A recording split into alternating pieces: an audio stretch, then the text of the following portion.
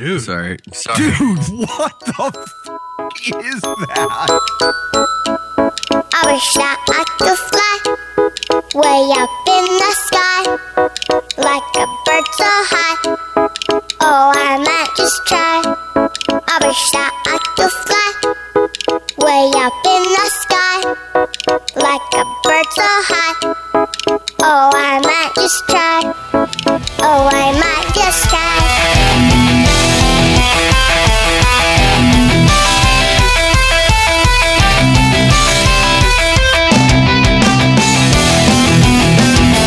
RC Nation version 2.0. This is episode number 54. I am Dan, and with me is Nick. Say hi, Nick. Hey, everyone. How's it going? And also Justin. What's going on, guys? XS is king, and Justin wore the crown last week. I'm just going to let you guys know that right off the top. I knew that was coming, man. Dove right in, right at the beginning. I didn't want to let it get away from me. I've been thinking about that all day long, and I didn't want to let it get by. So I went ahead and jumped right in. Yeah, it's not getting by me, no matter what. There's a couple things that we're going to take a few minutes and discuss. Well, but yeah, look, we had a good time last week. I really just kind of want to reiterate, thanks to Bill Pierce for putting on an awesome fun fly. We had a great time.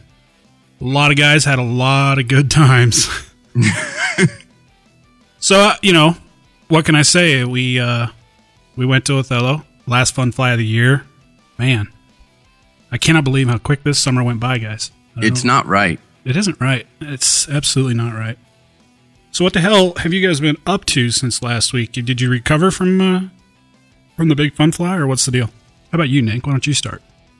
Yeah, it took a couple days, though. I had quite the mess when I got home. It's kind of just not only the last fun fly, but the last outing that I used my camper or my trailer for. Yeah. So not only did I have our usual fun fly garbage and just disarray inside the trailer, but it was time to completely clean it up and put it away for the year. So that definitely kept me busy.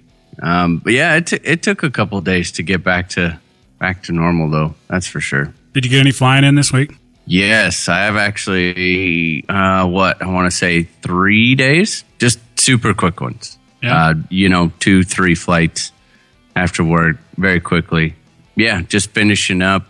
We'll get into the Skookum review, but just tweaking those last couple little things, making sure I had a good understanding of how it all worked, and yeah, just trying to enjoy the weather while it's still here. Yeah, I tried to get out this week. I got to tell you what, though.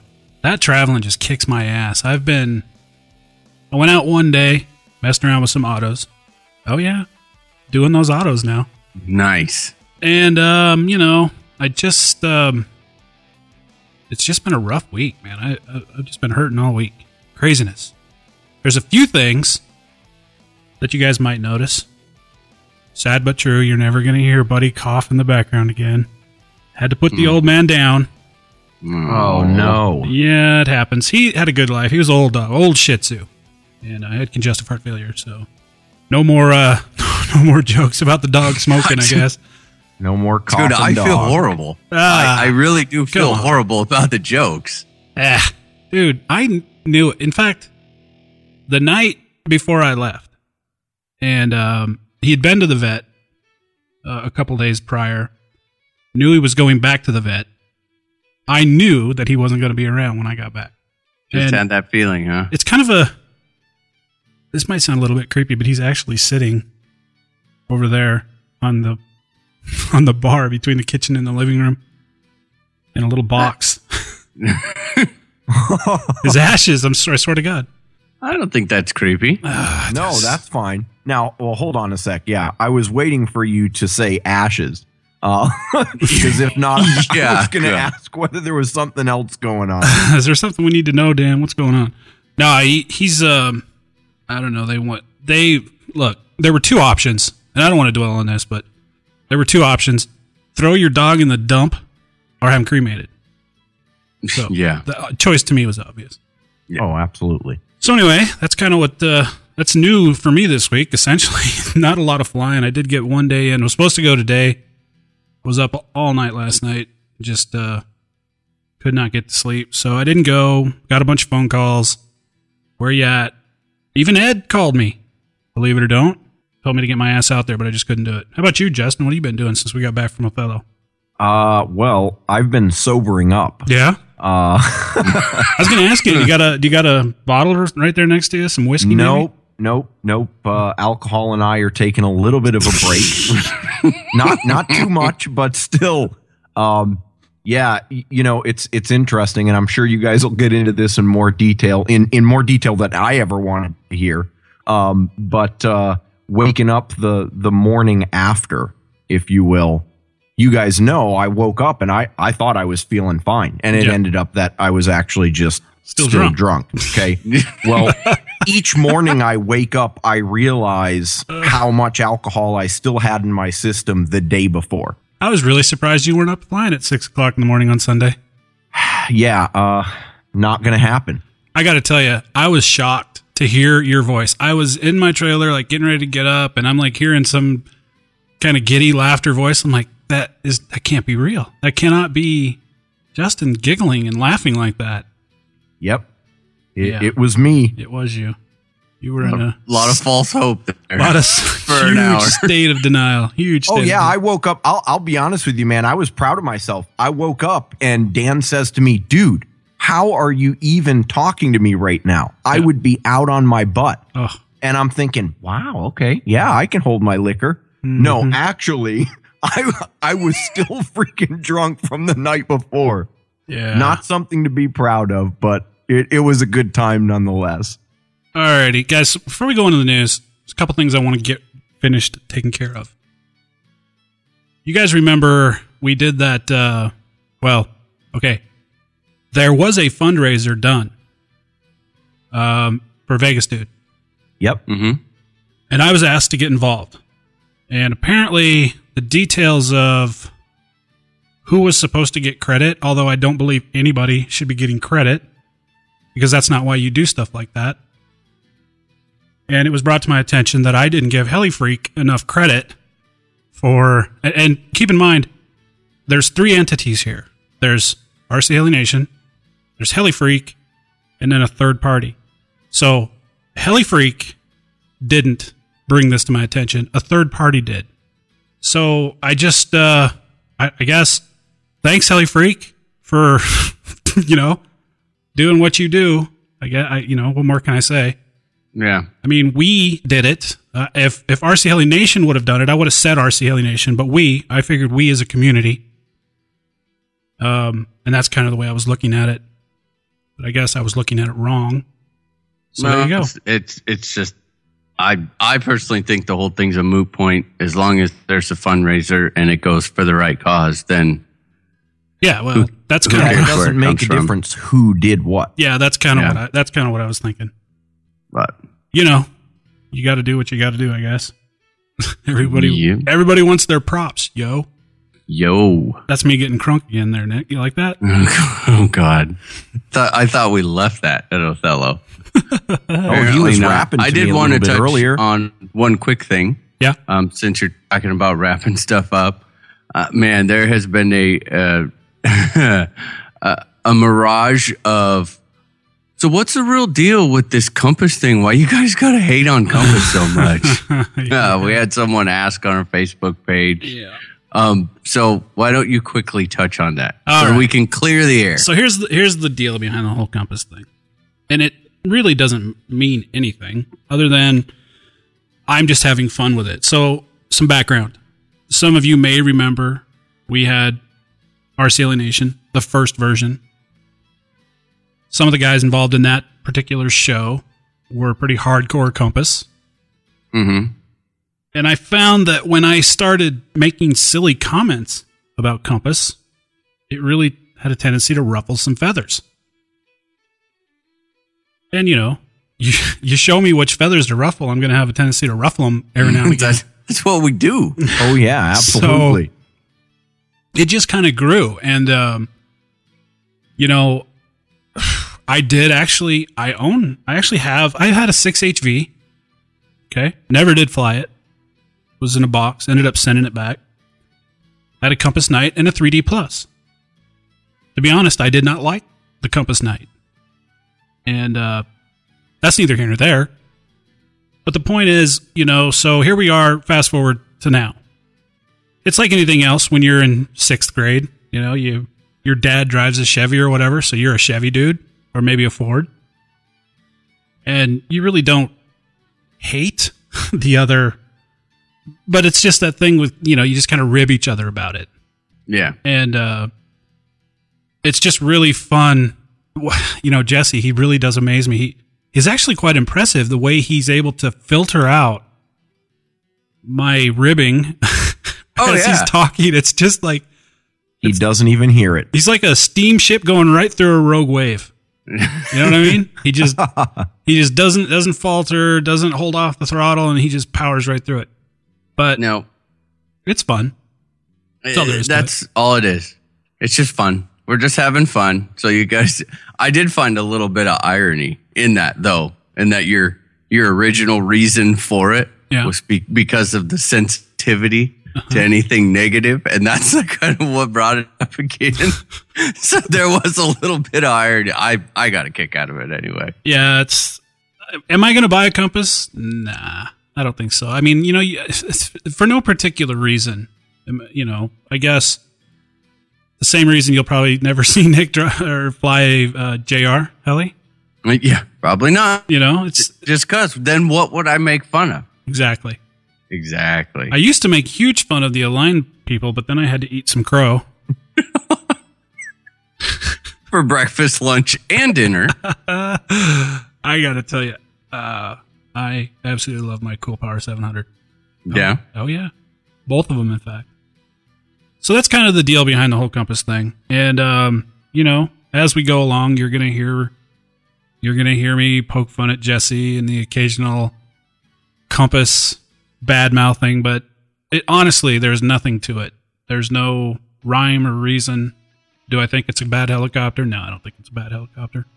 I can give my sole promise that I will make fun of JR and their 3-bladed head equal to you hating on Compass, and I have no reason for that whatsoever. You know what I would like to see, Nick? I'd like to see somebody make a parody of us. Wouldn't that be fun? Oh God, I think that'd be would be great. That would be so awesome. That'd be bad news. I think that would be cool as hell. It's all in good fun, guys. We're here to have fun. We talk serious occasionally, but for the most part, we don't take ourselves too awful serious. And on that note, there is one other correction. A while ago, I had an email, and we were talking about tools 2 episodes ago. Mm-hmm. And I said JST for those Japan standard screwdrivers. Yep. They're actually JIS. So thank you to the listener for pointing that out. Stay tuned. You're going to find lots of mistakes that I made. All of us. You're gonna wear yourself out if you try to keep up with my mistakes. Just saying. And on that note, I think maybe we should go into some news. I could probably come up with some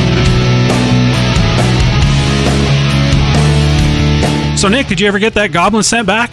Well, I'll be getting around to it maybe one of these days. Yeah, I think you should just hold on to it, man. What'd you think of that goblin? I'm impressed. I went into it a little, hesitant, but in the end, it's an incredible flying machine, Dan.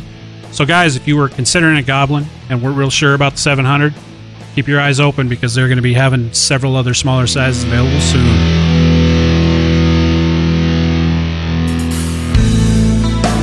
Alrighty, guys, this week's news is brought to you by helidaily.com, your daily RC helicopter news magazine. What do you got, Nick? All right, so our buddy Gregor McGrath over at A-Main did a real nice kind of overview on the Thunder Tiger G4. They seem to be picking up in popularity. I'm kind of surprised. I know that the crash cost has deterred quite a bit of people, but it's kind of like they're just really slowly starting to ramp up. I don't think there's any quality issues with them. I've heard nothing but great stuff about them. there's just kind of that big cost point to get over. But anyway, if you guys were interested or wanting to know a little bit more about it, check out the show notes. Gregor does a great job of just kind of doing a whole, kind of like a little mini overview of the model and the features, which is kind of cool. Yeah. TSA has... Wait, before you go on, what? I actually want to make another bit of a correction that I said probably a long time ago. When it has to do with those Thunder Tigers, when I first looked at those parts, apparently the site I was looking at and a few other sites had a misprint, and it was $108 per grip. This doesn't make it any better, but it's $108 for 2 grips. I mean, it's still pretty spendy. It's still pricey, but it's better than $216 for 2 grips. But anyway, I just wanted to throw that in there. They're still on the higher end. They are. How about that? Yes, they are. So TSA, for any of you who were considering getting the Infusion, either the Nitro or the electric models, they have the manuals up online now. So you can download those, take a read through, kind of make your own decision on what you think the design is like. So we'll have a link up for that. Hattori has a new muffler out, which I'm kind of excited about and will possibly be getting to give a little try. It is strictly oriented towards 3D. It's called the 90FS-3D. Nice. They say, okay, so here's what they said. It's for 12,000 to 15,000 maximum power is available. When the engine RPM is set for 15 to 16, in an event RPM decreases due to excess load, the system will hold the intended RPM. So it's basically a pipe that's pretty much geared toward 3D. You're going to be working it. You're going to stay in that high needle more, and that's where it's going to put out the most power. Is it engine specific, Nick? They don't have any notes up here right now. I don't see anything just in this. I'm sure we'll find out more once it actually, hits the market. But for now, they're not claiming engine specific. Let's see. The New England Heli Crew at their 5th annual Heli Phenomenon, they got the mass hover world record at 72, I do believe. I'm not 100% if it's official, but that was the unofficial count on it. They've got a video up. So it looks like they were successful with that. So kind of cranks the bar up a little bit higher for the Vegas dude thing. Well, he was going for 100, wasn't he, Dan? Yeah, I believe it was over 100, as I remember. See, 70. I swore I read somewhere that the world record was 106. I must be losing it. Yeah, no, it was actually down lower, and I think that's like the number that they were shooting for. Okay, that's what it was. Yeah. Now, Mr. Mel, Frederick Mellon, Mr. V-Bar has put out an awesome V-Bar 101 video on using the Castle ESC with that latest firmware 4.02 that they came out with. He did a great how-to video on getting that set up for the V-Bar governor.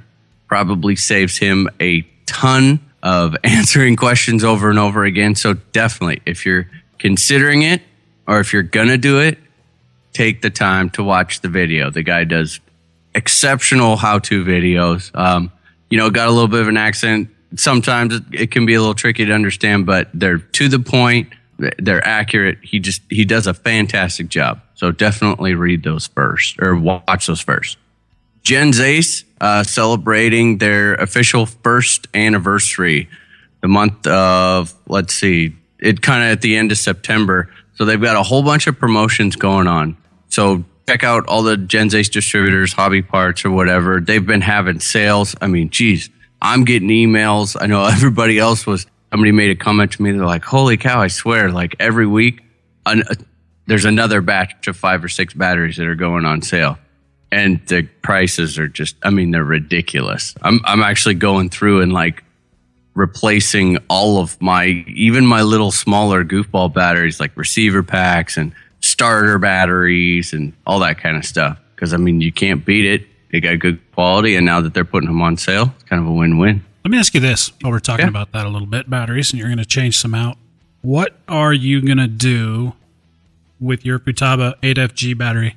I don't know yet. That's on this weekend, if early next week's I'm going to do some research on that because I hate that freaking thing. Yeah, so let me I'm with you, let me man. catch the listeners up to speed. What I'm talking about, guys, is of course all three of us are flying the 8FG.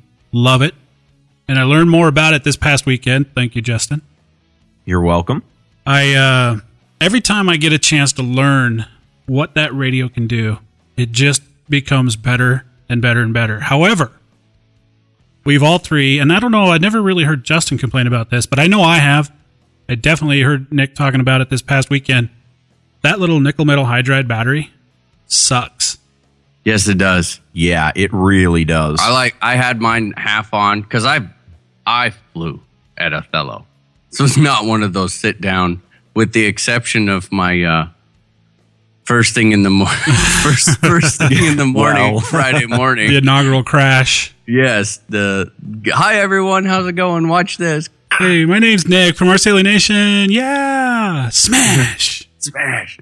Besides for that, I didn't do my trenching the whole weekend. So I was just flying, and it was a constant battle, keeping that thing charged. Yeah, I got to the point, man, where I'd get done with a flight, I'd come back to the bench and plug it back in because it was below 8 volts after every flight. I don't know, guys. My thought was to get another battery and just rotate them through. But even then, I've actually done a little bit of research, and I'm kind of looking forward to, Nick, you doing some research. But I've heard and seen where people are just putting LiPos right in there without any problems. Okay, so here's that's probably what I will do. However, being a DX7 user for many years, I've gone through LiPos in those. I have a problem with leaving my transmitter on. It's just what I do. And I have completely destroyed 2 LiPos. I mean, brought them all the way down to like 0.1 volt per cell. Yeah, you've got to be careful with that And for sure. I have gambled and have gotten very, very lucky that I haven't had a LiPo fire, Right? or had it, bust, leak, whatever in my radio. Yeah. I should have by all means. It's not safe. It's not cool. So if you're the kind of guy like me who leaves his radio on, then it's kind of a sketchy deal. Yeah. But I don't typically do that, but I have done that. You know what I mean? I usually always check it, but there has been 1 or 2 times when I can remember I went to turn it on and it was completely dead because I left it off or left it on all night. now at least the 8FG will beep. Yeah. And that's not bad because usually for me, it's on the sim. I'll go fly it for the sim downstairs, and then I'll go to put it away. I'll switch models on it, put it back to whatever I know I'm going to fly the next day first, and then I'll set it down. I forget to leave it on, and I'll hear the beeping and get all pissed off and have to walk all the way downstairs and then down the basement stairs again and go turn it off. But the DX7 didn't do that, so I'd wake up in the morning to it'd be a cool thing for that, like a Bluetooth application that it would just communicate with your phone. Dude, you turn it on and off. You left me on, dude. Come turn Send me you a turn me text on. message. Again. You suck. So yeah, I'll look into it a little more. If any of our listeners have had, success or explored this out, throw us some info on it. Put it up on the forum or throw us a note on the Facebook page. Shoot us an email, whatever you got. I honestly haven't put any time into it, but I'd be curious to see what people are doing. Yeah. Yeah. All right. So, I'm excited. I'm excited. They put up the prices and are actually taking pre-orders for the NX4. Oh, here we go. Yeah. No. Yeah, I'm very excited. It's a little steep. I'm not gonna lie. Yeah. A little more than I would have hoped for, but kind of expected, I guess. Well, okay, what is it? You can get the kit with mains and tails for $499, or just a basic kit for $449. And that comes with the engine, right? With the OS37? I'm guessing not. No, it does not. Which I happen to have one, by the way. Yeah, that is a little steep, man. It is a little steep. So those are the Gowie blades? It just says carbon fiber mains. Yeah, I've got a set of the Gowie blades. Didn't really care for them, to be honest with you. Yeah, I probably wouldn't run them anyway, so I'd just end up going with the basic kit. But I don't know, man. I want that thing so stinking bad, but I've so been on that first run kit deal, and I swear to God, I've yet to have a positive experience. You don't like being a beta tester? No, I don't. Not all the time. Not all the time. Part of me does. Part of me just I was loves just it because gonna- I'm like, oh my God, I got the brand new. Oh, this is awesome. I was just And then gonna when I call go you out a- and fly it and fight with it. I was for going to call you a lying bastard. No. I know how much dude, I saw how much you guys like to tinker with your shit. Oh yeah. Well, it's a love-hate thing. I mean, really, it comes down to being a glutton for punishment. You don't want to have to test out other people's stuff and figure out what the issues are, but you do. And you love complaining about it when you find something. Yes. Oh, yes, that's very true. All right, so a couple more things here. Edge just released their 105 millimeter lighted night lights tail blades. There's a picture of them up online, all spun up. Oh my God, they look awesome. They do look sweet. They killed it with and I've flown the Nightlights mains before, and I think they actually fly really well. They're quite proud of them. The tail blades included. Oh my God, with the way that I auto, it's just not an option. Absolutely not an option. They're $60 for the tail blades. wow. Yeah, that's That probably wouldn't be a good option for the jackhammer over there either, would it? Now, hold on. As hard as it lands, it never tags the tail. Justin, the jackhammer The Poochie. jackhammer. Yeah. All right. And the last one, of course, they just couldn't leave well enough alone. The guys at Heli Graphics are now cruising around with some Russian tanks, What? flying a couple 500s off the nose and just landing and doing all these little miniature skid bumps on the tanks while they're driving the. I don't know. Dude, it's awesome. It's a 3-minute video. I'm watching this thing and I'm thinking they're not doing anything, Dan, if you go and watch it.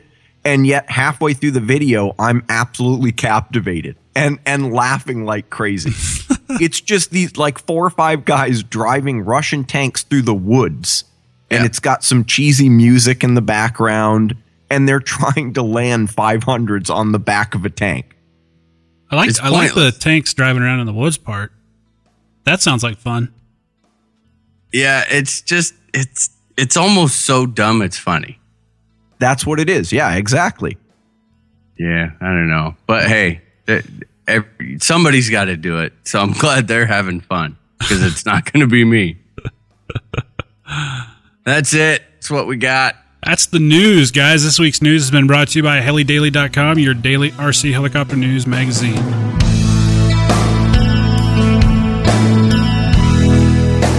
This is JC's Ankle, Team Empire, and you're listening to RC Heli Nation.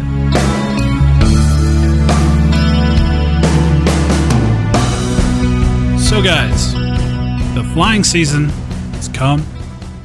For those of us up here, pretty much gone. Fun Or flies going it is. quickly. Going quickly, yeah. It's a little sad, I'm not going to lie. I just hate the fact.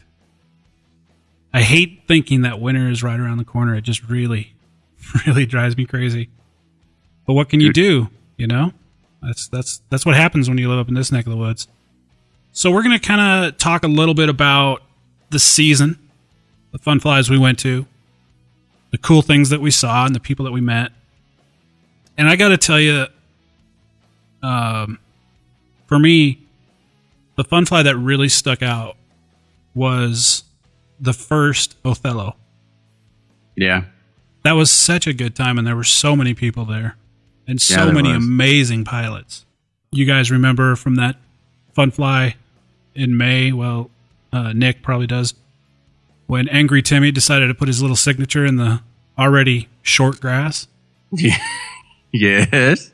And Whistling Ears' awesome maneuver to keep the helicopter out of the pits. You remember that? Yeah.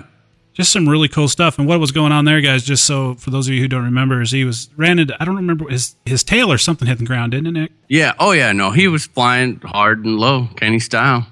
And the helicopter just kind of bounced towards the pits, and he just did whatever he had to do and dropped it out kind of right beside himself, but nonetheless, He drove it in hard. He did. He did what he had to do to keep it from going in to people. Yep. Which is Good for him. What fun fly for you really sticks out? Obviously, I know what you're going to say. It's the one I wasn't at, probably. Yeah. It was. It's just crazy. I mean, although I got to tell you, when me and Phil and I think Jesse had a light when we were all spotlight flying Whistling Ears at the first Othello, like being in charge of a spotlight, standing right next to him. Ooh. Intense. You are a big I mean, man. intense. It's kind of that. It's so scary that you want to quit, but then you know that you're endangering yourself even more if you do quit. By walking away with the So spotlight. it's kind of like you're shining the light for your life. And you just, it's, I know, I mean, I can imagine it's a lot better when you have, oddly enough, the person in charge of a spotlight should be a very capable 3D pilot himself. It's weird. You wouldn't think, okay, just the light, but maneuvers, directions that are possible from each orientation. So it's just a lot safer that way. Right. But that was one of the cooler things that I saw. Although at Snohomish, watching the A-Main guys at night when they had, 3 of them going, 5 of them going at the same time, that was intense. Those guys all of them fly so hard and so fast. That was pretty sweet. Yeah. Next year, boys. Next year, I plan on making that one. Yeah, you should. I'm winning the you auto gotta. contest next year. I've actually finally, the competitiveness in me has come out this last week. I think after being over at Othello watching Jesse fly, it's like, God, man, here I am. I mean, I'm just wrenching all the time on stuff. We've got all the reviews going on, constantly working on other people's helis, and I kind of feel like it's wrapping all up. The Goblin's gone. I've got this AP heli here that I'm just finishing up. It's almost done. The 540 review is done. I mean, I just kind of feel like it gave me a lot of just rejuvenated want to be a better pilot. Yeah. I mean, out there screwing around, I guess I had kind of just succumbed to the fact that, okay, well, it is what it is. You want to be better, but, let's face it, you're 33. You're only going to get so good. But then going out there and shooting autos and having fun, I was like, hey, wait a minute. I think I still got a little bit more. I think so. Dude, this year for me, I started off, I kind of started making some breakthroughs towards the end of last summer. Kind of kept my chops up, I guess you would say, by flying the MCPX in the gym. And we all know how that went. I hated it. Hated everything about it. But it helped. This year has been a banner year. And you got to experience that a little bit, Nick. Oh, man. Yeah. Just the change in how I've been flying. It's just, I honestly think that I owe that to these fun flies that I've been to. The Todd Bennett class down in Gillette, those, we had a lot of fun down there. Of course, the Heli Pros. Although this year was a little bit, I guess, not as good as the year prior. Still a fun event. And of course, we wrapped it all up in Othello. I said a few shows ago, I don't really consider myself a fun fly flyer, but I did fly quite a bit at this fun fly. Yes, you did, man. And the difference was just it. I don't know, man. You progressed like intense, like fierce from the first Othello to the second. It was like a completely different person. And that's actually the first time I'd seen you fly, and I saw a ton of confidence. I mean, I didn't get to see the transformation, but I watched you fly, and it was like, dude, he's in control. He knows what he's doing. He's throwing this thing around a little. And the thing of it is, and that's kind of what it boils down to, is just the confidence. And I don't know, Nick, you probably remember at the first Othello, we did a little bit of buddy boxing. It was, all completely upright. all turning one direction, not even really doing any turns, just taking it to one side of the field and flipping the tail around and bringing it to the next. Mm-hmm. I just, I think, and this is something that I really would encourage all of you guys out there who are fairly new. You're going to a fun fly. You're nervous to fly. Believe me, I understand that. I get that. But you get out there, there's nobody judging what you're doing. The only way you're going to get, and I'm still not there. I mean, I still get nervous, and I think we all do, flying a fun fly. But you just get to the point where you don't even think about it, and you just kind of do it. And having people stand next to you and kind of walking you through different maneuvers, telling you what maybe you should try a little bit differently, that's really going to help your flying. So when you go to a fun fly, at least make an attempt to fly. Go to the far end of the field. Whatever you have to do. Grab somebody that you watched fly that you think is a good flyer and someone that is going to be a little patient with you, and have them come along with you. Have them spot for you. It'll help. It'll help in a big way. And even if they don't say anything, see, I agree completely with what you're saying, Dan. Even if they don't say anything and they're just kind of hanging out next to you, I feel like that allows you to, you kind of shut everything out and it's you and that person. And you're not worried about what everyone behind you is thinking or, while they're watching you flying. Yeah. It makes a big difference. I think it's odd, but I fly almost better when I have someone next to me because I can almost, I mean, it's not like I'm laughing and joking. I am paying attention to when I'm flying, but to hear someone next to you, oh yeah, nice, good, clean, Yeah. Making those little confidence booster things, that's actually what kind of really gets me in the zone. And then it makes me forget that I'm at a fun fly.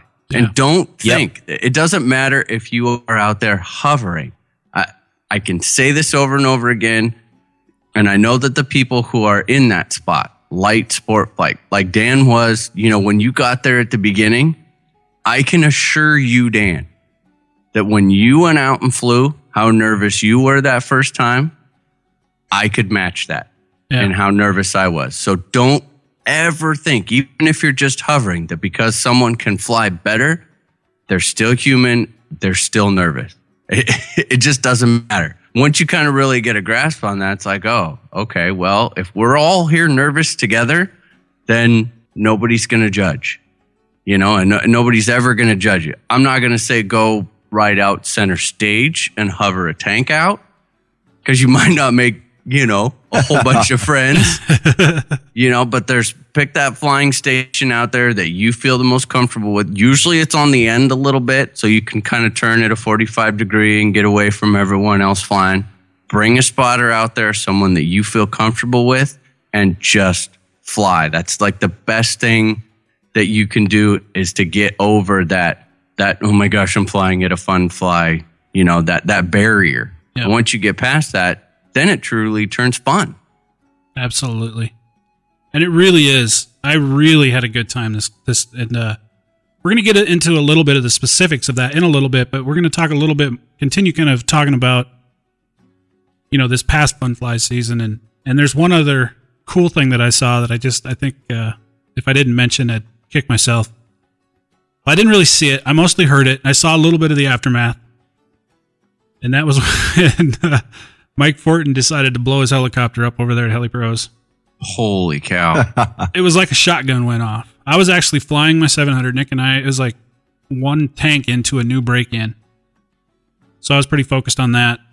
And bam! This thing blew up. And then I saw the blade just kind of fluttering. I saw the helicopter drop and then the blade fluttering down to the ground after that. Oh, man. That was something else. That was quite a crash. Not going to lie. That was intense. Whistling Ears at Snohomish was huge. That was equally, if not louder. Wow. When he got back up and got behind the lights. That was scary, man. Man. And you and I were standing like 10 feet away from that. Yeah. And also, let me just clarify for those of you, whistling ears, that's an affectionate term we have. Oh, yeah. Kenny McDonald. Kenny McDonald. Yeah. That's an incredible pilot. Yeah, that's an affectionate kind of term we have for Kenny McDonald. Crazy good pilot. High energy, I guess maybe is the best way to put it. Oh, yeah. No, he goes out there every time. You'd swear that every flight is 100%. Yep. He's so off the hook on maneuvers, man. It is crazy. And his helicopter is crying when he lands. It is every single flight. It's like, God, made it through one more. Oh, shit. It says goodbye to all of its parts in the bin before it goes to fly. It's pretty tough when you've watched a lot of heli flights, you've been around good pilots, and you're getting into the more, the harder 3D maneuvers. When you can sit there and stand next to someone and watch them fly and actually stop and go, wait a minute, what did he just do? I saw something cool. I don't know what it was. That's impressive. Yeah. And one thing, and it's not, maybe it's just because I don't really like to watch a lot of 3D videos. I'm not going to lie. But one thing that he was doing like these pyro flips and then these little, he made his heli look like a little dog, just kind of like wagging its tail at you. As he was going through these maneuvers just constantly. The reversals are just he's got crazy, man. He can do the Jamie Robertson tail wag thing, except he can do it while pyro flipping, and then he can do it reversing, which is just, that's at a whole nother level. His reversals are so fast. We were sitting there at Snohomish watching him fly, and we had 3 of us standing there, and it was like, okay, we're going to see if we can all call them all when we see him. And he does this transition from super fast, double pyro flip. He'll throw a reversal in it. And then you hear everyone, all 3 of us are like, there's one. Okay. So we caught that one. And then he'll snap it back and do 2 really quick reversals, then go into a pyro wobble. And then he'll reverse in the pyro wobble. And you're like, whoa, wait. Okay. No. And then all of a sudden he's pyro flipping again. And you're going, God, I didn't even see the switch. Okay, I give up. I got to start all over. Yeah, and we end up asking each other, dude, did he just do a reversal there? I'm not sure. I can't even tell. That's just crazy. That is nuts. So let's talk a little bit about last weekend. We kind of gave you guys a little bit of a teaser at the beginning of the show. I got to tell you, I think I saw 3 of the most drunkest individuals that I've ever seen in my life. Yeah. One of them happens to be with us tonight. Who, me? Yeah, that would be you. But let me tell you something. You did it kind of right, because you didn't really give yourself enough time to make an ass out of yourself. So let me give you an example. Let me tell you what I'm thinking here. So we're recording the show, and of course, as you guys remember from last week, there were bottles and bottles just flowing around the circle. God. People have a very bad impression of us from these episodes. Yeah, it was rough, man.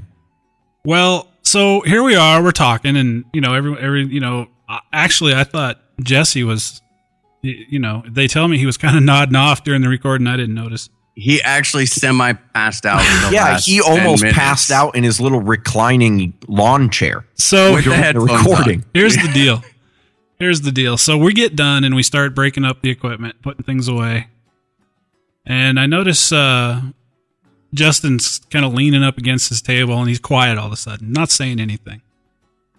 So he went from completely lucid, having a good time, to not saying anything. 15 minutes later, he's in bed. Yeah, you got to back up a little bit, because he was like, I remember, because I'm helping you. We were really, I think, almost the only 2 in the area that were coherent. I learned from last May. Yeah, we're packing up, and Justin's Jesse is off running around in circles in the field, rolling on the grass, screaming for his brother. Where's my brother? Where's my brother? Awesome. He was, done. Just giddy, run around, fall, smash his face into the ground, laugh, get up, do it again. He was out doing that. And Justin is like, a drunken pinball. Yeah. In between the little table area where we're getting packed up, and he's just bouncing like from table to table, laughing, having a good time. And then it got quiet. Yep. And let me tell you something else. I'll tell you, it happened so quick. It did.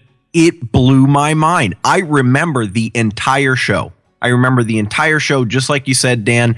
We did the full recording. I even remember standing up after the recording and saying, Jesse, you passed out during recording, dude. You need to stop drinking. So let's fast forward a few minutes. This is after Justin is kind of leaning up on the table. He's kind of quit bouncing around at this point. And Nick and I continue to wind up chords, and there were a bunch of us doing it. We were winding stuff up, getting things put away. And I can't help but notice that Justin must be getting hot, because he's now sprawled out on the grass, trying to, I guess, cool down on the nice cool grass. and we get out there, and they get him up. They stand him up, and they're talking to him, and they're kind of holding him up. Dieter's kind of holding him up, and they're talking to Justin, but he's not really responding, and he just had this look of all hope is gone.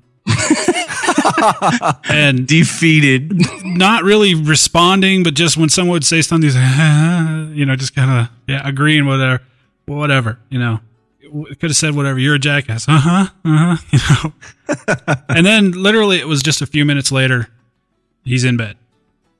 And Nick, please tell us the story. So all of a sudden I'm like, where is Justin?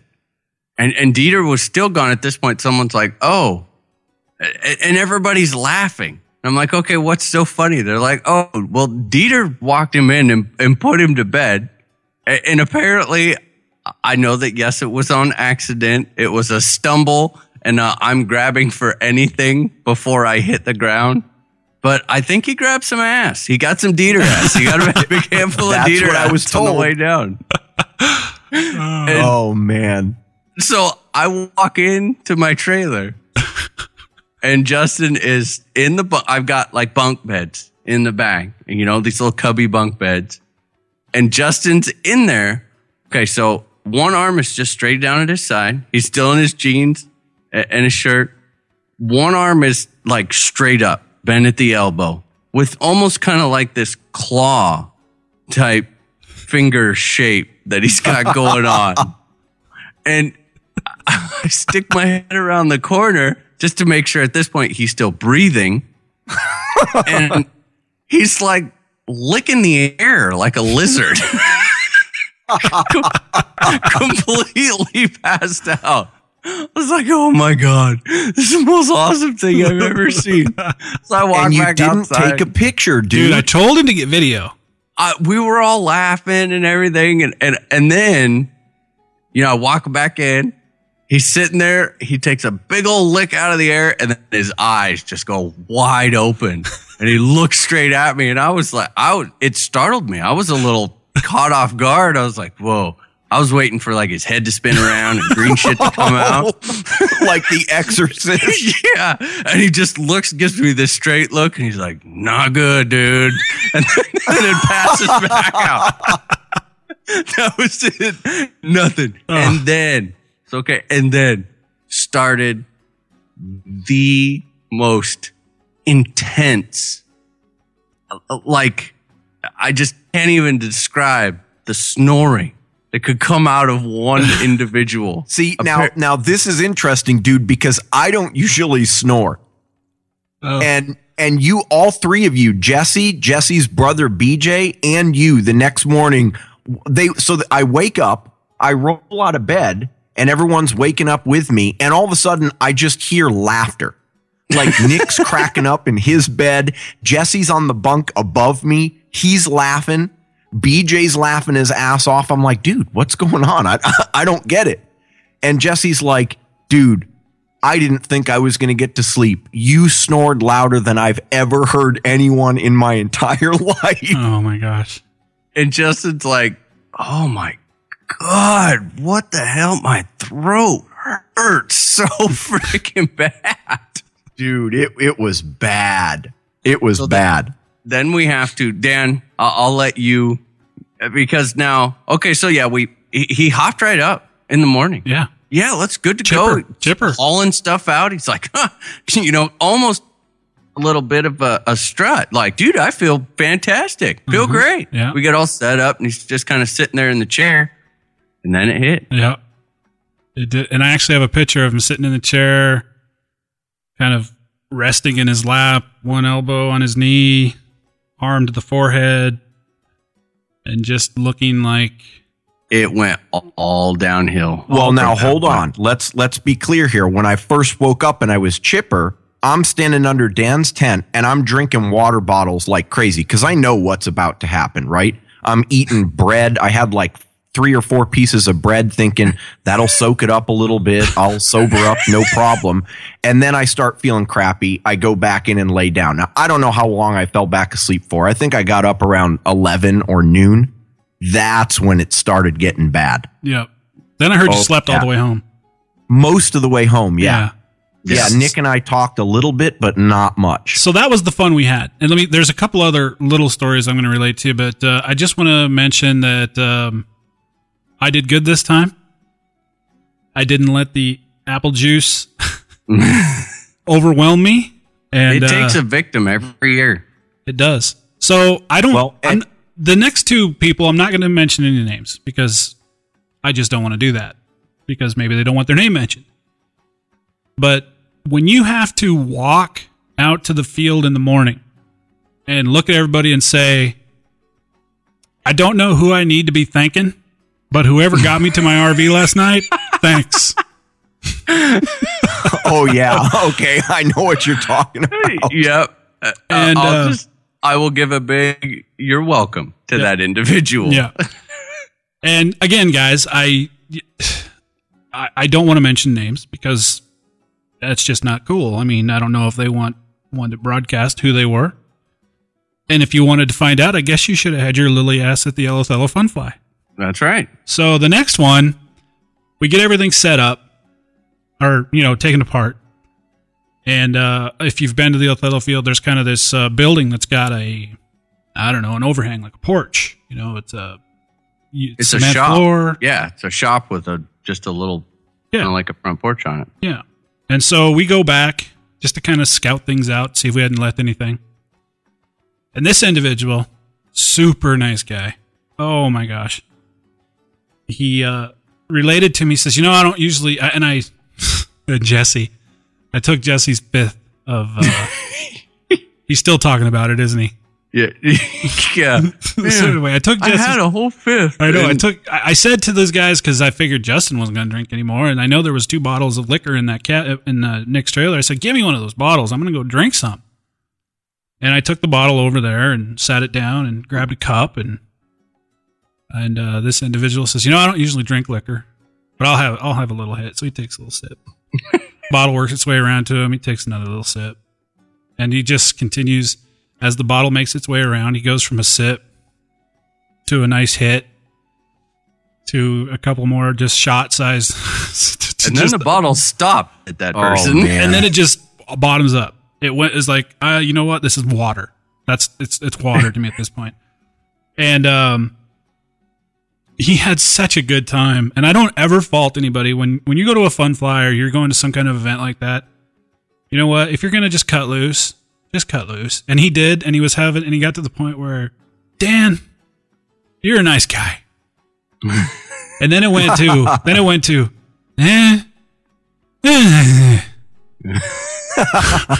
then anyway, as the night progressed, it took some coaxing to get him into his trailer. And to all of you guys that went and had a good time, awesome. And to all of you who didn't go, shame on you. You should have been there. We had a great time. It was an awesome fun fly. It was a blast. Absolutely. Really looking forward to doing it again next year. And I'm going to be the first one to hand Justin a big old glass of whiskey. No. See, I learned what you learned in May, man. It was the apple cider. That stuff. I think it's Nick's turn next year. It is. I think it is. I really do. Here's the deal. Goes down so smooth. It's ridiculous. I don't think Nick likes to let loose of the control. No. Okay, No. but did you notice, like, I sat there with the whole show. I didn't even pass my bottle around. Did you yeah. really? Well, you went through. Okay, so Nick, picture this: Nick sitting there next to Dan. He's got a 1 liter plastic bottle of what was it, Captain Morgan's, Nick? Captain Morgan, yeah. When you started the show, that thing was, I don't know, like what, 3/4 full. You'd taken a little bit from the night before, but nothing major. I wake up the next morning. I wake up to you making coffee. You slam that thing down on the counter, and there's like 3 shots left in it. Yep. Dude, And who else drank from it? Not Anyone? a single person. listen to this, though, guys. As I remember, there were 2 empty bottles of Crown Royal. There was an empty 5th of Captain Morgan's, an empty bottle of vodka, and about 5 cases of beer. Yep. It was quite a night. Quite a night. Yeah. So moving on from that, as you guys know, we also, we didn't spend our whole Fun Fly season at Othello. We seem to be talking about it quite a bit, but it was so much fun. But we're going to go ahead and talk a little bit about the HeliPros Fun Fly, because I did have a good time there. It was a heck of a drive for Nick. There's no question. Yep. To be honest, for me, it's 6s either way by 50 miles. So it's, HeliPros or Othello. About the same distance either way. Mm-hmm. So what was your impression, Nick, of the HeliPros Fun Fly? It was a lot of fun. My very first impression was, oh my God, where is everyone? I'm not gonna lie. Yeah. I'm not used to that. I'm used to like Snohomish. The Fun Fly technically starts on Friday, and it's 3/4 full on Wednesday when you get there. Yeah. And then even Othello too. When I got over there Thursday night, there was quite a bit of people over there Thursday night. And they just do it very differently over there in Montana. I guess it's because it gets so freaking hot that everyone just stays at home until the day of the Fun Fly. And then everyone came out on Saturday, and then they were gone. Like, no one really stayed there up late either. Yeah. It really was different, Nick. I got to tell you that the year prior was really quite different. And I don't know if the ban on nitros past 1 p.m. had a lot to do with that. I would have to think it did, but it's really hard to say. But I can tell you, well, I'm not going to lie. Part of the reason there wasn't as big as draws, there weren't as many big names at this one as there was the year prior. Yeah, But that the year before, I was up till 4:00 just drunk. I mean, we were having a great time. The whole crowd. That was a little bit different. But one thing I really, really, really liked about that Fun Fly was doing the live recording there. And I'm going to tell you, that is starting to become probably my most favorite aspect of going to a Fun Fly. Recording in that miniature aircraft shop with Kurt and the boys really was a fun thing to do. That's like my favorite memory about HeliPros was just, those people are just awesome people. Yeah. Chris and Kurt and Mandy, they all made you feel like you showed up and you instantly felt like you knew them all for a long time. And then on the other side of it, it's very apparent that they live in Montana and they don't get out much because they just have this complete and total they just have no egos there. And they really are kind of like an equal opportunity. We're all here to have fun. Yep. And that is cool. That is really, really cool. And it shows when you go there. There's just a very kind of homey atmosphere and everyone's real casual. And it's like you're sitting here going, oh my God, I'm standing just next to walls of whiplash parts and, CNC machines. And everyone's just like, oh yeah, well, we're just out here doing our thing. Do. Yeah. It was it was a great time. And it's just like, the Gillette guys too. That Fun Fly was a lot like that. Small. I guess 25 people. That's a small Fun Fly. Oh yeah. But we had a really good time. Of course, Todd Bennett was there. That really was fun. I actually am going to take Todd's class again next year, probably at Snohomish. Sweet. Just because, man, I just learned so much. You know, and I've said it before, and since I'm talking about it now, I'm going to say it again. It's going to be short and sweet, though. The one thing I learned from Todd Bennett was how to not be a nervous flyer. And I think it shows. I think it shows. It did. That was what unlocked your progression for the whole rest of the summer. Yeah. Was that class. And even if you walked away from that class and didn't learn one single quote unquote trick, you learned how to fly with confidence. Absolutely. And you almost just, in this hobby, I don't think that you can put a price on that. No, I really don't. It was probably the best money I've ever spent on this hobby. Other than, being in the hobby itself, of course. Yeah. Alrighty, guys. Well, we had a great year this year. We're looking to do it again next year. We're already looking forward to it. We're going to try to develop kind of a different kind of format for the live shows, kind of a little more interactive, probably posting shows 15 minutes here and there, just so those of you who can't make it can kind of get a feel for what's going on.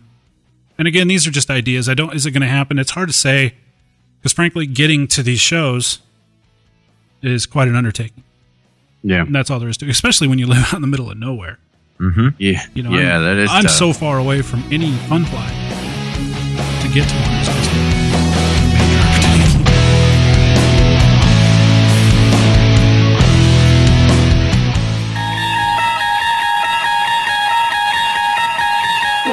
Somewhere on the other side of town lies a helicopter, broken, bent, and clinging to life. How it got there is a mystery. Was it a lockout or just dumb thumbs? One thing we do know, though, is the only chance it has for the right parts to bring it back to life, helipros.com.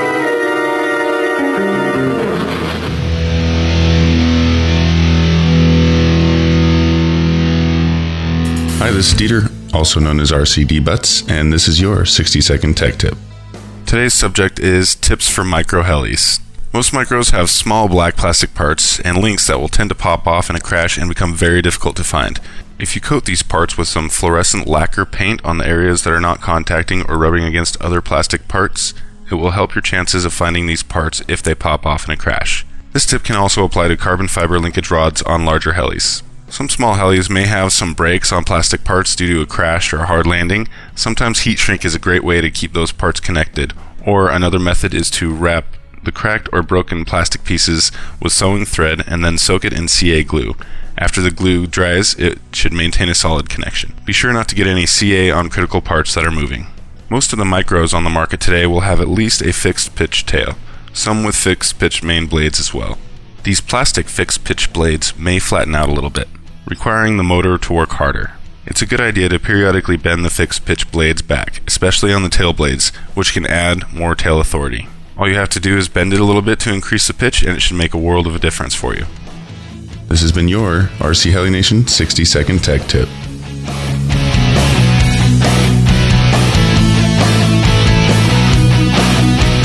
So we're going to shift gears a little bit. We've been talking about fun flies for a while. We're going to talk about, of course, we mentioned it a while ago. Nick talked about it a little bit last week.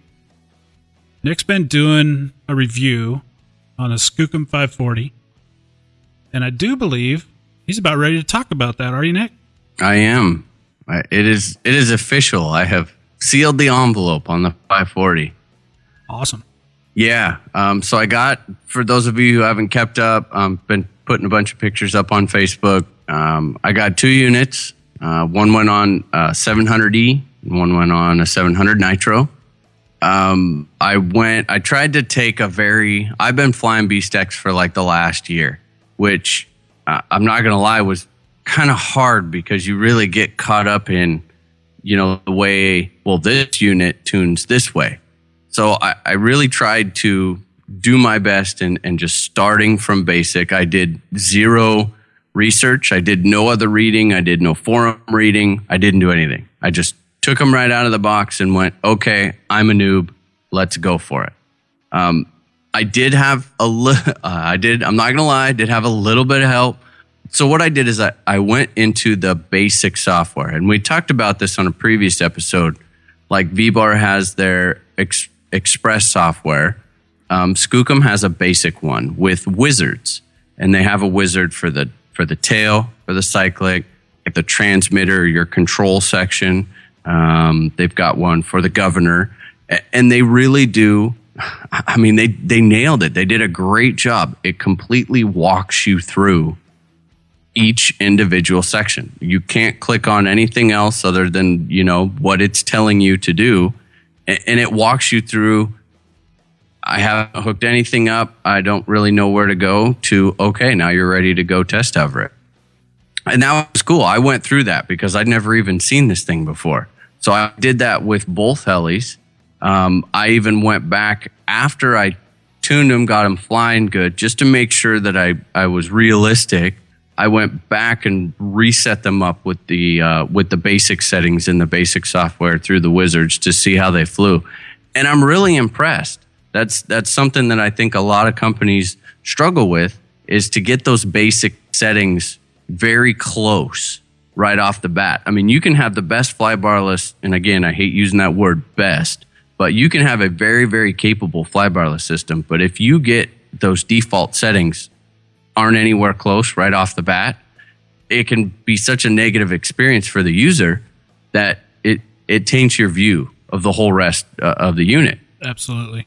Especially if you're not experienced in tuning the systems, Nick. Yeah, I mean, absolutely. if you've been through a couple of flybarless systems, then it probably won't trip you up too badly. But a new person, man, you got to nail those defaults. Yeah, so I just went with all the defaults in the software, and it was very uneventful. I had my head gain a little bit high on one, which gave me just a little teeny bit of a shake and a hover, dropped it back down, readjusted it. I went through all of this with the PC software. They do have the LCD screen. I will probably go ahead and get that just because that would make things way easier. One thing I like is that you can actually modify the stuff without having the heli turned on. You can just plug it straight in, which is really cool.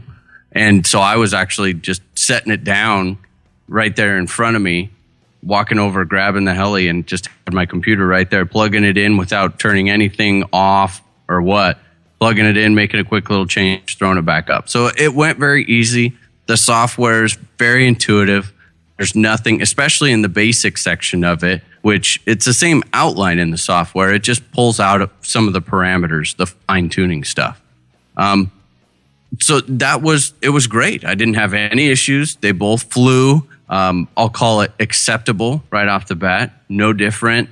I would say that within that software, from maiden to pretty much about maximum performance for that software, I was looking at about probably 7-8 flights to get all that tuned in. So really not that bad. A lot better than I had expected. I've gotten to the point where with BeastX I can get it all nailed in within 2 to 3. But again, that's because I've been flying it for a long time. Right. It took me right about 10 flights the first time around to get all that tweaked. So I think it's very on par with that. From there, that's when I opened up the advanced parameters, and then it was like Geek Central, man. I mean, they laid everything out very clearly, like, P gain, I gain, for like the PID controllers on the tail and on the cyclic. They've got a little bit different naming as far as bell gains, Hiller decay, but it's kind of cool because the software has it's got like that pop-up feature. So you hover over the parameter and a little thing will pop up and give you a quick little description of what it is and kind of like what to look for. They do have an auto tune on the bell gains, which is kind of like the P gain on the cyclic. So you just go out there, you turn that on, fly it, do your normal thing for 3 flights, come back, uncheck it, and it kind of automatically tunes those. Past that, I only messed with the Hiller decay to lock it in just a little bit more, and then I didn't mess with anything else, which was really nice. There was a lot more options in there, but I didn't have to. And that's something I want people to understand. Just because there is, there is all of those options. You don't have to mess with them. Just mess with it, get it to where it flies the way you want it, and then don't mess with anything else. Biggest thing I noticed right off the bat was the tail. I mean, holy cow. I knew that the Beast X had an acceptable tail. I knew that it had some Puro inconsistency issues, because for me, that was kind of like my big progression for this year was pirouetting circuits, working on Puro loops, Puro flips. And you can feel it when you start rolling in the collective and pirouetting. You can actually see the tail be inconsistent. I had no idea that how much I was actually missing until I started flying this. Wow. It is so consistent and so linear. It's incredible. I mean, awesome. And you can tune out. I mean, I've got it dead solid with my nitro, which I'm running like no pre-comp on the tail, none whatsoever, and it holds like a rock. Bounce over to the electric, and I'm running 25, so I've got the pre-comp cranked up. Tail holds like a rock. I love it. There's every little thing that you want as far as accelerations, individual stop gains left and right, the whole deal for the tail to make it fly exactly, precisely the way that you want it to fly. And that was kind of my big impression from the unit was, okay, it's going to fly good at all of this, but there's a lot of room for adjustability that I didn't really realize that I had missed with the Beast X. With the Beast X, to get it to where you can kind of really hammer on it hard and you're not going to get bobbles or wobbles, it's almost going to fly a certain way. Now, again, I've been flying it for so long, and it kind of worked out that was really acceptable for the way that I liked it. And then I got used to it. But this, it's kind of like, oh, geez, I'm tweaking stuff up just a little bit more. I'm cranking it up, getting a little bit more acceleration on the cyclic, a little more pop to it, and yet still able to keep it from bobbling. And I like that. I like that I can completely change it and mold it the way that I want to, but I don't have to. So the conclusion. Now, I do want to say that it's not all. I found one glitch. This is one that is important to me. I have been in contact with Skookum. They are aware of it. It's they're in the middle of releasing the GPS unit. They've got the 720 Blackline coming out. I chose a Hobbywing ESC with a Hobbywing sensor, but it seems to be just kind of a generic little governor glitch that they have. The bailout is not. I'm used to like the Castle bailout and the Scorpion bailout on their ESCs, which are fantastic. I mean, they're awesome bailouts. They're smooth. They ramp up fast, but not too harsh. No nothing. This one has kind of a glitch in it. When you bail out of it, the head speed comes back up. So there's no risk of like, oh my gosh, it's not going to bail out or it's too slow to where I lose control of the heli. It does come back up, but it comes back up to kind of like almost like a 3/4 head speed, sits there for 3 or 4 seconds, and then re-engages into the governor. So it's not seamless.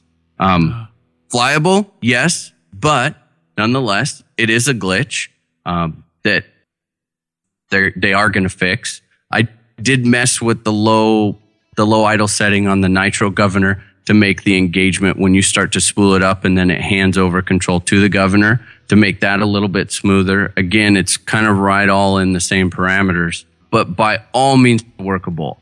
I really didn't have any crazy hard issues. I know that the people like talking about V-Bar with the V-Bar Gov have just had like nightmares getting it working, and it randomly does weird things. And this was not like that. I mean, it definitely has a workable governor, and it holds head speed incredible, like really, really well.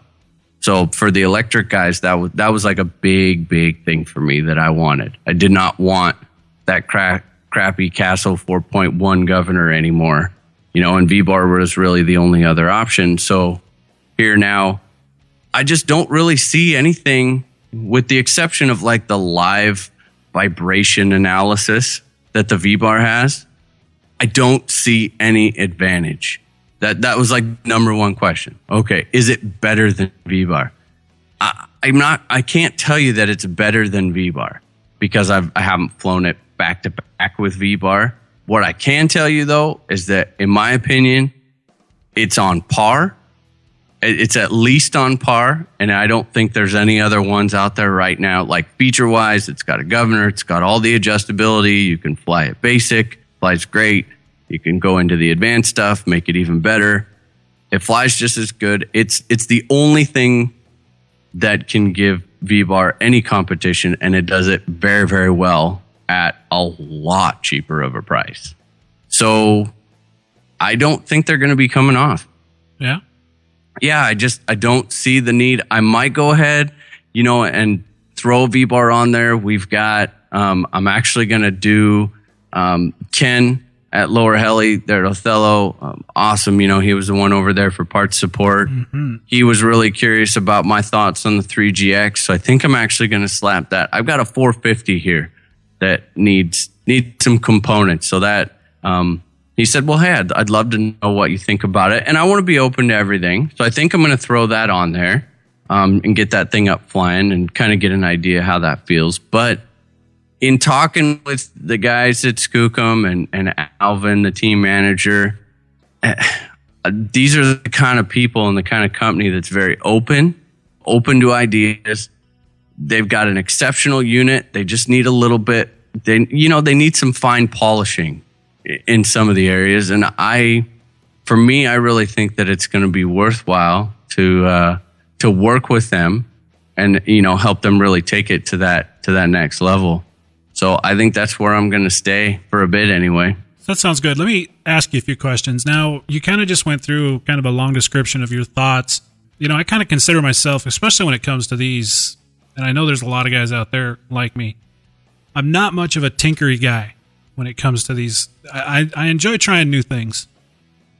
But the one thought that kind of comes to mind, the question I have for you is, I know you came at it from the perspective of you didn't do any research, but I mean, let's face it, you're built towards this stuff. I mean, you have a tendency to understand this stuff. What about those of us who maybe don't have that ability when it comes to this unit? Is it going to be a unit that I can buy as maybe my first flybarless unit? Is the setup going to be simple enough for me if I don't have resources or maybe the knowledge base that you have when it comes to putting on a flybarless unit? Yeah, I actually thought. Now, okay, so I'm going to compare to BeastX because that's kind of like the newbies flybarless system. Yeah. And the reason for that is because they nailed those default settings. They did. Like if you get through all the menus, it's going to fly 80% like on its first flight. So this is going to be quite the claim. I think it's for someone who doesn't have the resource, who doesn't have that back knowledge, I think it's actually easier to set up. Really? That is encouraging because I got to tell you, as a guy who tried V-Bar first and absolutely hated it because of its complexity, and granted this was during the 4.0 days, the BeastX for me was like the answer because once I understood how to get through the parameters, how to get through the settings, and the fact that I didn't have a lot of options, it really made it simple. I mean, and that's what's cool about this. If you go through the wizards, they don't allow you to screw it up because that's where I think this actually has a big advantage over the big disadvantage is that you have to use a computer. I mean, unless you want to buy the field terminal, the little LCD deal. Right. But when you're sitting there in front of the computer and you go through the wizard, it's one question at a time, and it's pointing right at the box where you need to do it.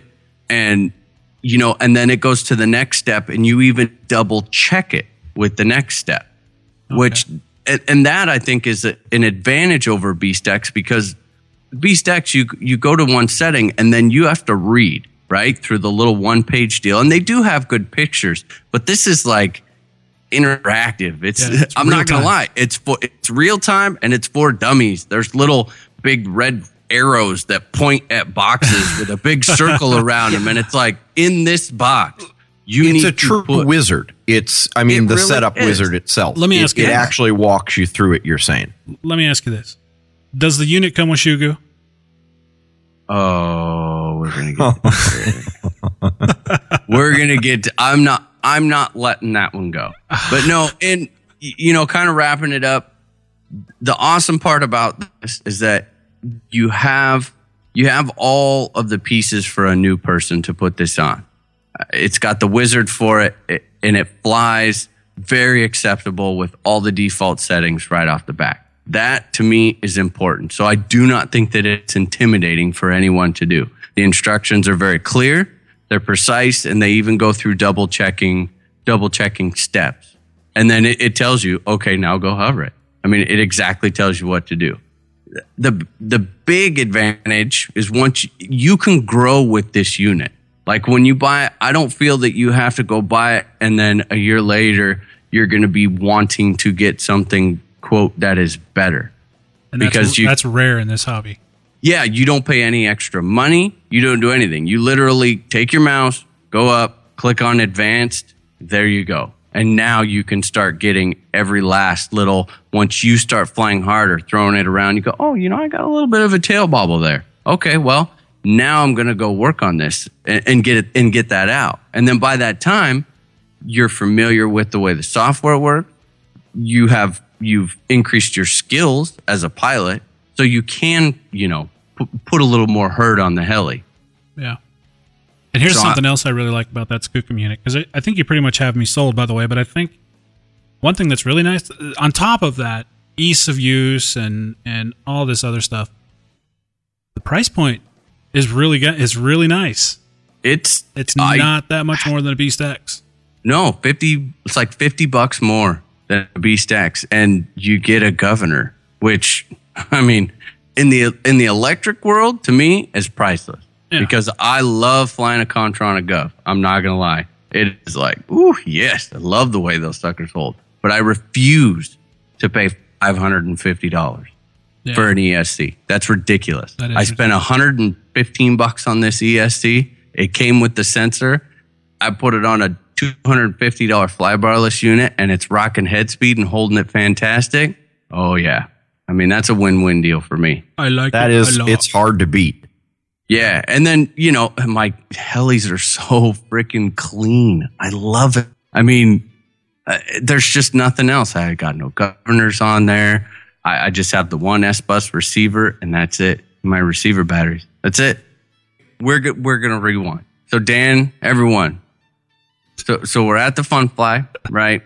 And I was like, oh, dude, so I got this. I was talking about, I think I'm going to go ahead and get like a switch glow or something for my 700, because I'm banging out flights left and right. I got my starter with me. I'm always leaving my glow driver somewhere, and I'm just past that point where it's like, screw it, I'll just put one on. Well, then it dawned on me that because I'm running S-Bus with the little, is it the 6203, Justin? Yeah. Yeah, yep. 6203 SB receiver. I can't, with the Skookum, I'm using the auxiliary channels on the Skookum to actually, one can adjust the head gain on the radio and one can adjust the tail gain, which, by the way, is awesome that you can do in flight, especially with the 8FG. Oh. There's a cool little combo. I know Justin showed you, Dan. Oh, man. Awesome for the knobs in the top. I mean, I'm adjusting my tail knobs. Yeah, as I'm flying. It is freaking sweet. But because of that, it left me basically no channel that I could control a switch glow with. So Dan's like, oh, hey, buddy. Yeah, I'll help you out, man. Why don't you just go up there off my vibe, grab the 6208, and we'll just swap it out. Not a problem. Love to help you out, right? So he hooks me up with a switch glow. And he's like, all you have to do is take it off. Oh, and I'm thinking, like, this is a win-win deal here, right? I mean, I'm score. Yeah.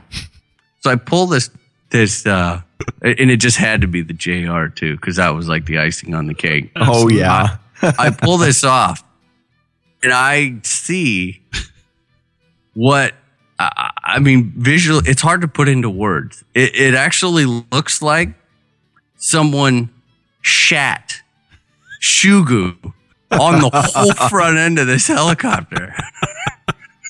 Like, I mean, I have never seen Shugu applied in that fashion like it was. So I'm looking at this, and at first it was like, he's like, oh, you'll probably just want to grab a razor knife, and just score it, it'll peel right off.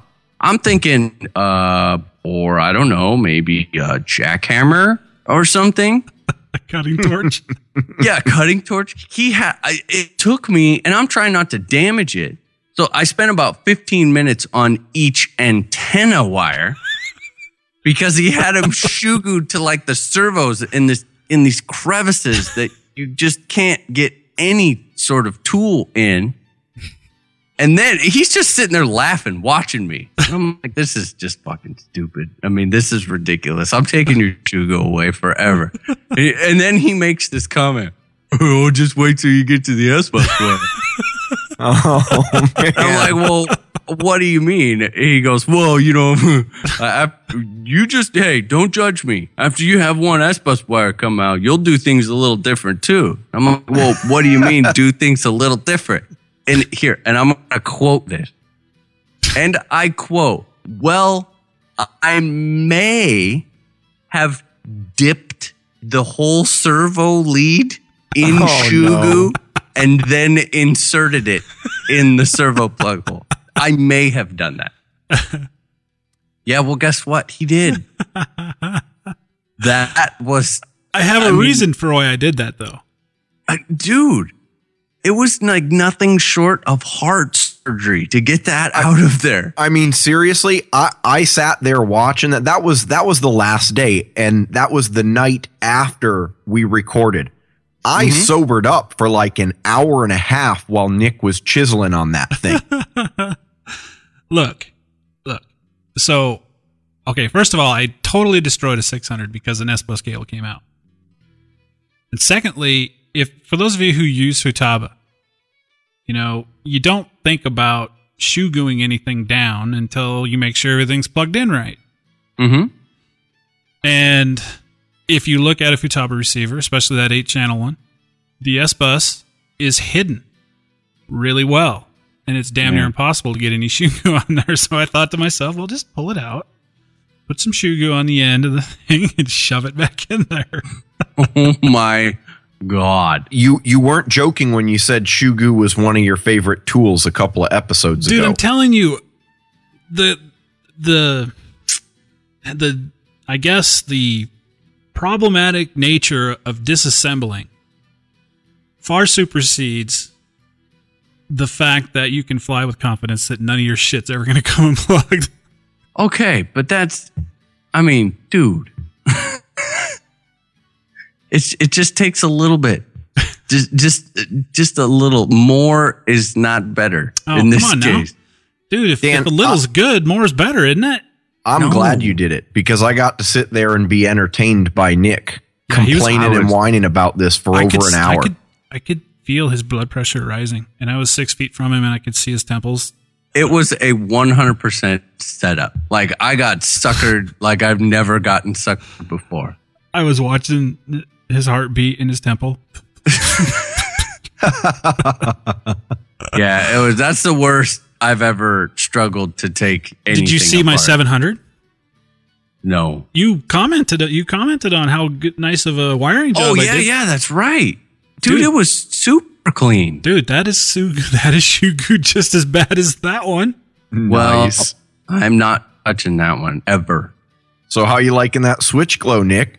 Well, yeah, now I like it. It's great. It works great on mine, and oddly enough, I just did a little dab, and it holds just fine. You know what's funny, Nick? I came home and started going through my trailer to get things cleaned out. I found 2 more of those switch glows I didn't even know I had. You and the trailer. Okay, guys, when we were joking about it a couple weeks ago, and he was like, oh, man, you thought that it was bad last time. You want to see it this time.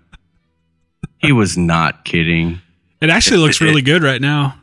We, a couple of us cleaned it out at the field the other day. There's just hardly any words that you can put into how it was. It looked like a homeless person lived in there. I'm not gonna lie. I was homeless for that week. I felt at home, Dan. Don't let him get to you, man. I'm not gonna let him get to me. I just, it's funny you should bring that up because on Heli Freak the other day or last night, I noticed that there was a post about what type of personality are you. Did you guys see this post? Mm-mm. I didn't. It's a personality test. You take this test. It's like 68 questions. You answer the questions. And it gives you what your personality, there's like a whole list, maybe 20 or so different personalities, entrepreneur, scientist, yada, yada, whatever, all kinds of things. And a lot of the questions had to do with that very thing. It was like, so do you thrive in an orderly work environment, that kind of thing? Or do you worry about putting shit away when you're done with it, that kind of stuff? Of course, I said no. And at the end of the personality test, guess what it told me? What type of personality that I have? It told me that I have an entertainer personality. There you go. Isn't that entertainer? How does living in a dump tie in with the? Well, that was just part of the question. Man. Here we go. It's the thread is called what type of? Well, it says Heli Freak personality, but it's I'll put a link to this and let me just kind of run you through some of the types. There's pedagogues, journalist, field marshal, inventor, seller, entertainer. That's the one I ended up being. And let me tell you what it says. Radiates attractive warmth and optimism. Smooth, witty, charming, clever, fun to be with, very generous. They make good performers and love talking on the phone. I don't know about talking on the phone. Well, there's a few things in there I don't know about. But anyway, I'd be interested, Nick. I should when I get you this link, you should take it. I'd be curious to see what it comes up with you. I already know. All right, I'll go for it. I'll take it. All right, I'm gonna put that link on our show notes, and we'll see what Nick comes. He'll tell us next week after he gets done taking it. You take it too, Justin, and I'll take it. I imagine yours is probably going to come up scientist. We'll see. Those I've taken a couple of those in the past, and they tend to surprise you. I was shocked. I was like, "What? Really?" Do they have a idiot savant option? I think, Nick, you're going to come up as a promoter. These are action-oriented, sophisticated people, exciting, and make good promoters and entrepreneurs. I think that fits you. That sounds reasonable. Yeah. Anyway, that's kind of a fun little thing that somebody posted there on the Heli Freak forum. Yeah, I'll give it a whirl. Other than that, guys, I think we about wrapped it up. It's been a fun week. I'm sad to see the flying season come to an end, but all things must come to an end, I suppose. And winter is on its way here. We still are on fire over here in Montana, by the way. I left here hoping to get away from the smoke, only to arrive to smoke. And this happens every year? It's been happening more and more. I don't want to say it happens every year. It doesn't happen this bad every year. Yeah, because that sounds bad, man. You've been talking about that for months now. Yeah, it's they're saying they don't see it going away until snow flies. Oh, wow. They just, in fact, yesterday extended the fire season, they call it, indefinitely. So take that for what it's worth. That's crazy. Indefinitely? That's what they said. So I don't know what that means exactly. But they just scratched out the welcome to Montana and just wrote hell right next to it because it's just going to be on fire forever now. Dude, what you hate Montana? What is the foundation of your hate for Montana? I'm just curious. I got to know. Whatever species of archaic dinosaur disease-ridden bugs those were the Helipro's Fun Fly. Well, whatever they were. Have you not spent any time in Western Montana? No. There you go. You need to come hang out here for a while. This up here where I live Billings is a horrible example of Montana. It really is. It's the armpit of Montana. First impressions are everything. But you drove through. True. It was pretty when you drove through, wasn't it? Yeah, no, it is nice. Yeah. It is. That portion of it's nice. And I understand it. There's areas of Eastern Washington that are exactly the same. Well, Othello's kind of a lot like that. Flat. It's not as windy. Well, I don't know if it normally... I mean, Billings is just not... I don't know why anyone lives there. It's the biggest city in the state, by the way. Wait a minute, wow. Nick. Is there a JR plant in Montana somewhere? I don't think so. I don't think so. You didn't get the joke. I didn't. That's why he doesn't like Montana. Oh, I get it. Oh, I gotcha. But that was Justin's attempt at a funny.